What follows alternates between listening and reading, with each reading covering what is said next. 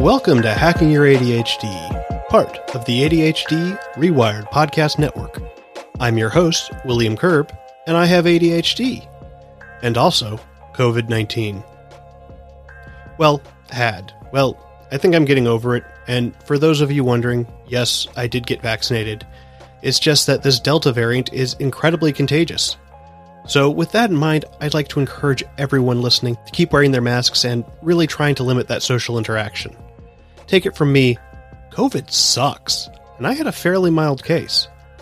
And yeah, that's how my time off has been going so far. Oh, and I also had a wildfire like a quarter mile from my house, so that was fun too.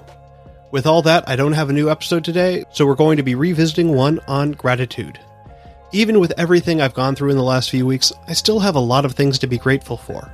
A supportive family, a roof over my head, clean drinking water. But I also want to be clear here that gratitude isn't about denying your problems. Even though there are a lot of things I can be grateful for, I still have problems in my life. I mean, I still got COVID, and trust me, you don't want COVID.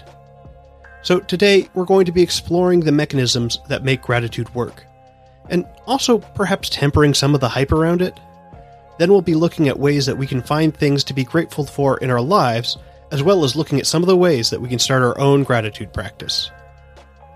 If you'd like to follow along on the show notes page, you can find that at hackingyyouradhd.com/gratitude. All right, keep on listening to find out how you can build more gratitude into your life.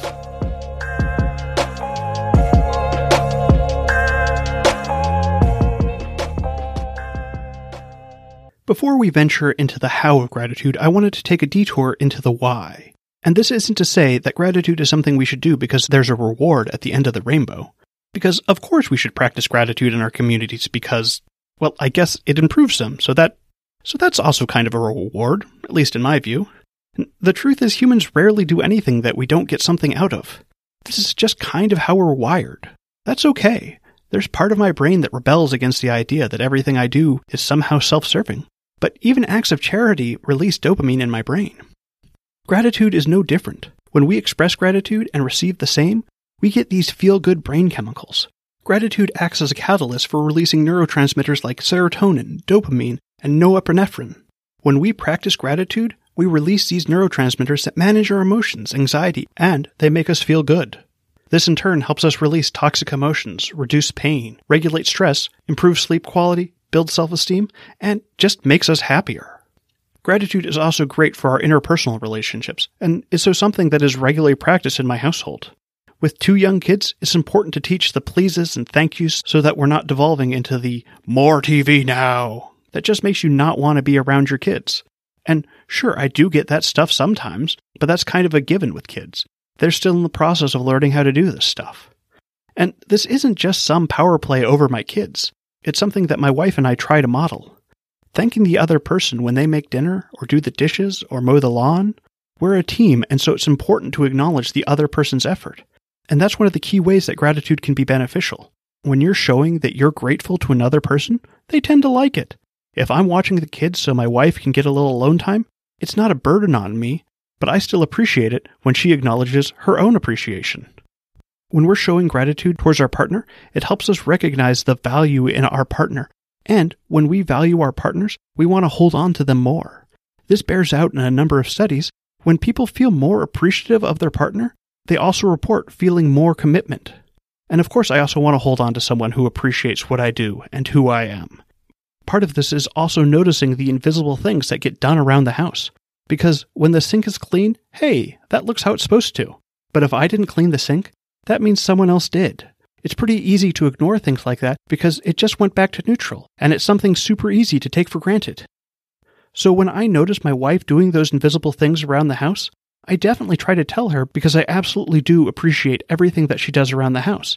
I'm not trying to say that I don't do anything, but I also get that I'm a dude, and we typically don't share the weight of keeping a home. It's absolutely not fair, so I do try and do a lot. And then I also try to show my appreciations for the things I'm not doing, because again, we're a team, and no one likes feeling like their work is going unnoticed. And this is also true of non-romantic relationships as well. We want to be around people who we think bring value to our lives, and who in turn we can also bring value to their lives. And this isn't in a transactional sense. When I'm hanging out with my friends, we're both getting a benefit. Sometimes I'll get more, sometimes they'll get more. It doesn't matter. The value I get from relationships isn't something measured through scarcity. It's okay if it's not always equal. Although, if it tips one way too much of the time, that can lead to problems. So when I approach my relationships with a sense of gratitude, I can help build them up. I can appreciate what my friends do for me and acknowledge that they make my life better. Of course, we've also got to be aware that gratitude isn't always the answer for our relationships.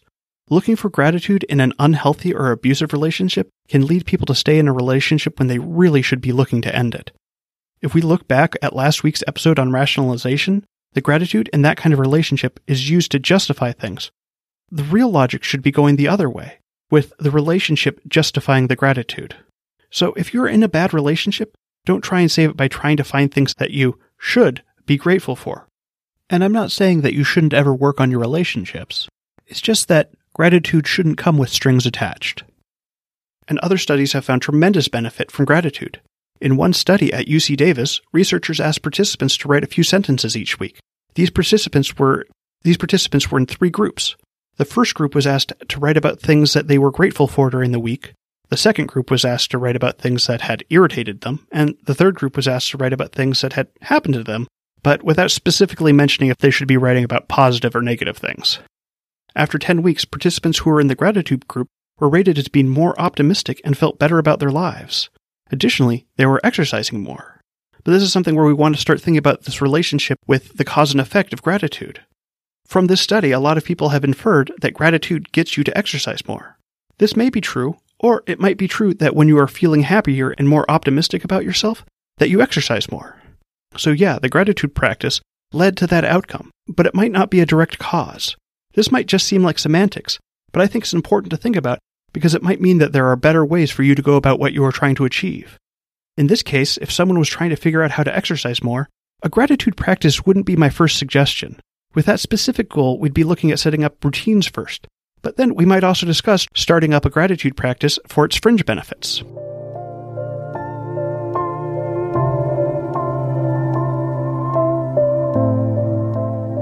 In preparation for this episode, I recently finished reading A.J. Jacobs' book, Thanks 1,000. It's a book I had started reading a while ago, but I had gotten caught up reading something else and hadn't picked it back up until recently. I thought I had about an hour left in the book, but it turned out the last section of the book was just a list of the 1,000 people that Jacob thanked for his morning cup of coffee. Yeah, that's right. It takes 1,000 people to make his coffee. And I know what you're thinking. That must be some pretty freaking amazing coffee. Okay, here's the deal. Jacobs had a tradition of saying a prayer of thanksgiving before dinner every night. And since he's agnostic, it was more of him thanking the people that had helped get dinner on his table. So the farmer that grew the tomatoes, the trucker who delivered them to the store, or the cashier who rung them up. This sounds like a pretty great tradition to me. Eventually, his 10-year-old mentioned to him that all those people weren't actually in their dining room and couldn't actually hear him thanking them. He should do it in person. And A.J. Jacobs, being the person he is, thought, well, hey, that's a pretty good idea. But since there's so many things that we could be thankful for in our lives, he decided to be specific and zoom in on how he got his morning cup of coffee. And so his list of thanks include the barista that served him, the guy who chooses what coffee is served at his local coffee shop, the guy who invented those funny lids for coffee cups, the woman who does pest control for the warehouse where his coffee is stored, the farmers in Colombia. Yeah, he actually traveled to Colombia to thank the farmers that supply the coffee to his coffee shop. It goes on and on, because when you start breaking down the components of how our world works now, there are so many people involved. And this is true for pretty much everything. I mean, I could thank so many people for helping me get this podcast going. Eric Tivers for helping me get started and believing in me. The people who designed the software I use to edit my podcast. The company that made my computer. The company that made the components that go into my computer. The people I rent my office space from. The company that manages my office space for them. My wife for putting up with all my craziness. And of course, everyone who listens. And I could go on and on and on, because without all those components, my podcast wouldn't be what it is. But then we have to ask, what's the importance of all this? Well, for one, it can often feel like we're doing things on our own. I know when I'm working on my podcast, it can feel like I'm a one-man army trying to make it happen. But the truth is that I use a ton of services, and there's no chance that I'd have a podcast without them. Sure, I pay for my office space and the programs I use to produce the podcast, but I can still appreciate them. I can still be grateful that by being there, they let me do some of the things that I love to do.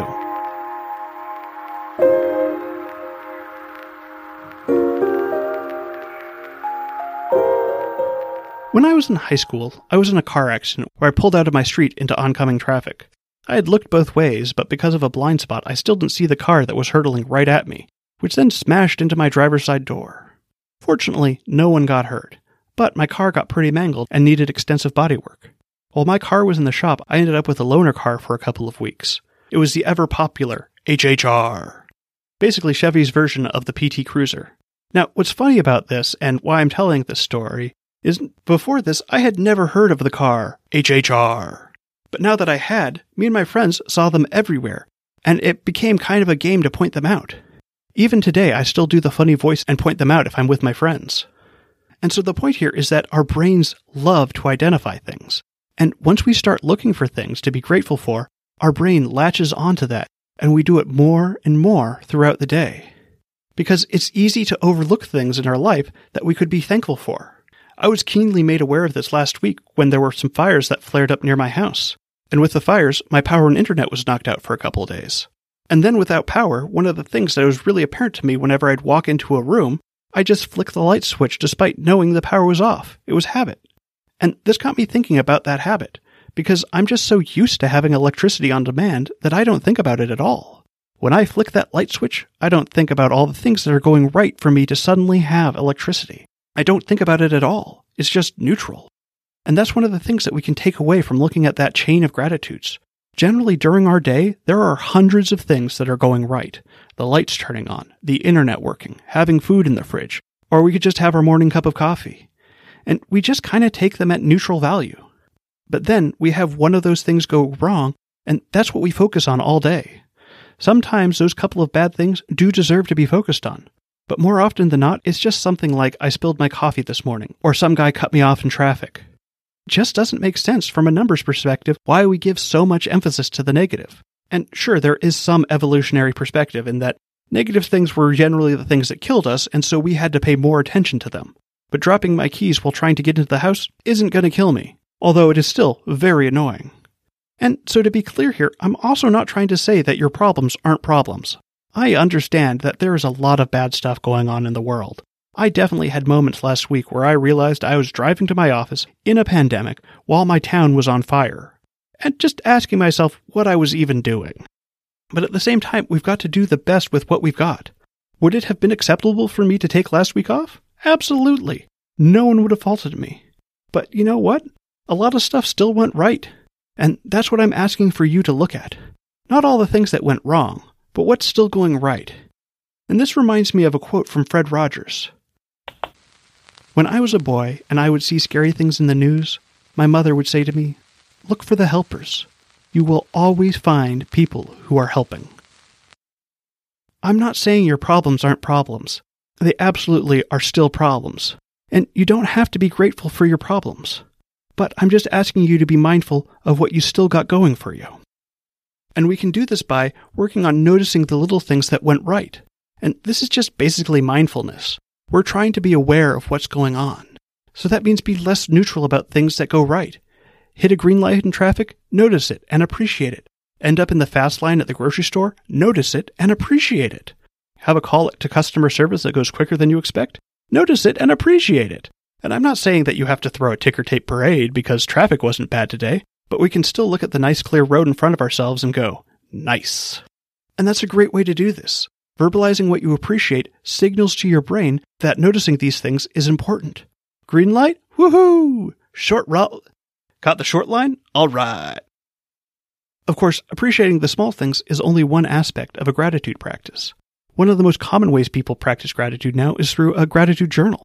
And this is just a journal where you write down things that you are grateful for. It can be whenever is convenient for you. I like the practice of writing down gratitudes before bed. I find that it can help quiet my mind and help me sleep. But a morning practice, or wherever you can fit into your schedule, can work just as well. And I know keeping up a journaling practice can be very hard with ADHD. So part of this is also giving myself grace if I miss a day, because it doesn't have to be every day. But if you are trying to start up that practice, set those reminders that will actually get you to do it. Make sure you have the time built into your schedule so that you're remembering to do it. For me, one of the keys for a gratitude journal was understanding that I needed to be more specific with them. When I first picked up gratitude journaling, I'd have this prompt that says, I'm grateful for, and then I'd have a short line to fill in a couple of words, so I'd write things down like, I'm grateful for my wife, or I'm grateful for coffee. Now, notice those statements are both incredibly short, and they don't really dive into the why at all. When we're practicing gratitude, one of the most important aspects is exploring that why of our gratitude. So now instead of writing down, I'm grateful for my wife, I write down something specific that I appreciate. A recent example from my journal is, I'm grateful for Amanda, that's my wife, for watching the kids this afternoon so that I could get some time in to hang out with my friends. And writing down those specific actions that you are grateful for really helps ground your practice. Another alternative here is writing a gratitude letter to someone who has affected your life that you think hasn't been properly thanked. In many cases, we didn't thank this person at the time because we are still in the thick of things. And now that we're out of the woods, we can truly see what they did for us. Of course, this doesn't have to be a letter. It can also be a phone call or an in-person meeting. The point is that you properly get to thank this person. And so a letter can help organize your thoughts and let you get everything out that you want to say. So a great option here is to write the letter and then read the letter to them. This person can be a teacher, a friend, a colleague, a parent, or a mentor. Anyone in your life that has really impacted you in some way. And I'd like to add, writing a gratitude letter can be one of the most beneficial forms of gratitude. Some studies have found positive effects from a single gratitude letter lasting for months after the participant delivered it. But of course, if a letter isn't your thing, you can still get benefits from gratitude even if you don't share it. And before we finish out this episode, I do want to warn that gratitude isn't necessarily all warm and fuzzy. During your gratitude practice, you may stir up some complicated emotions that may be hard to deal with. You may discover that you feel indebted to someone for helping you. You may feel that you're indebted to someone. Or you may be humbled looking at all the help that you've received along your journey. These emotions may be uncomfortable, but as with many challenging endeavors, the rewards are well worth it.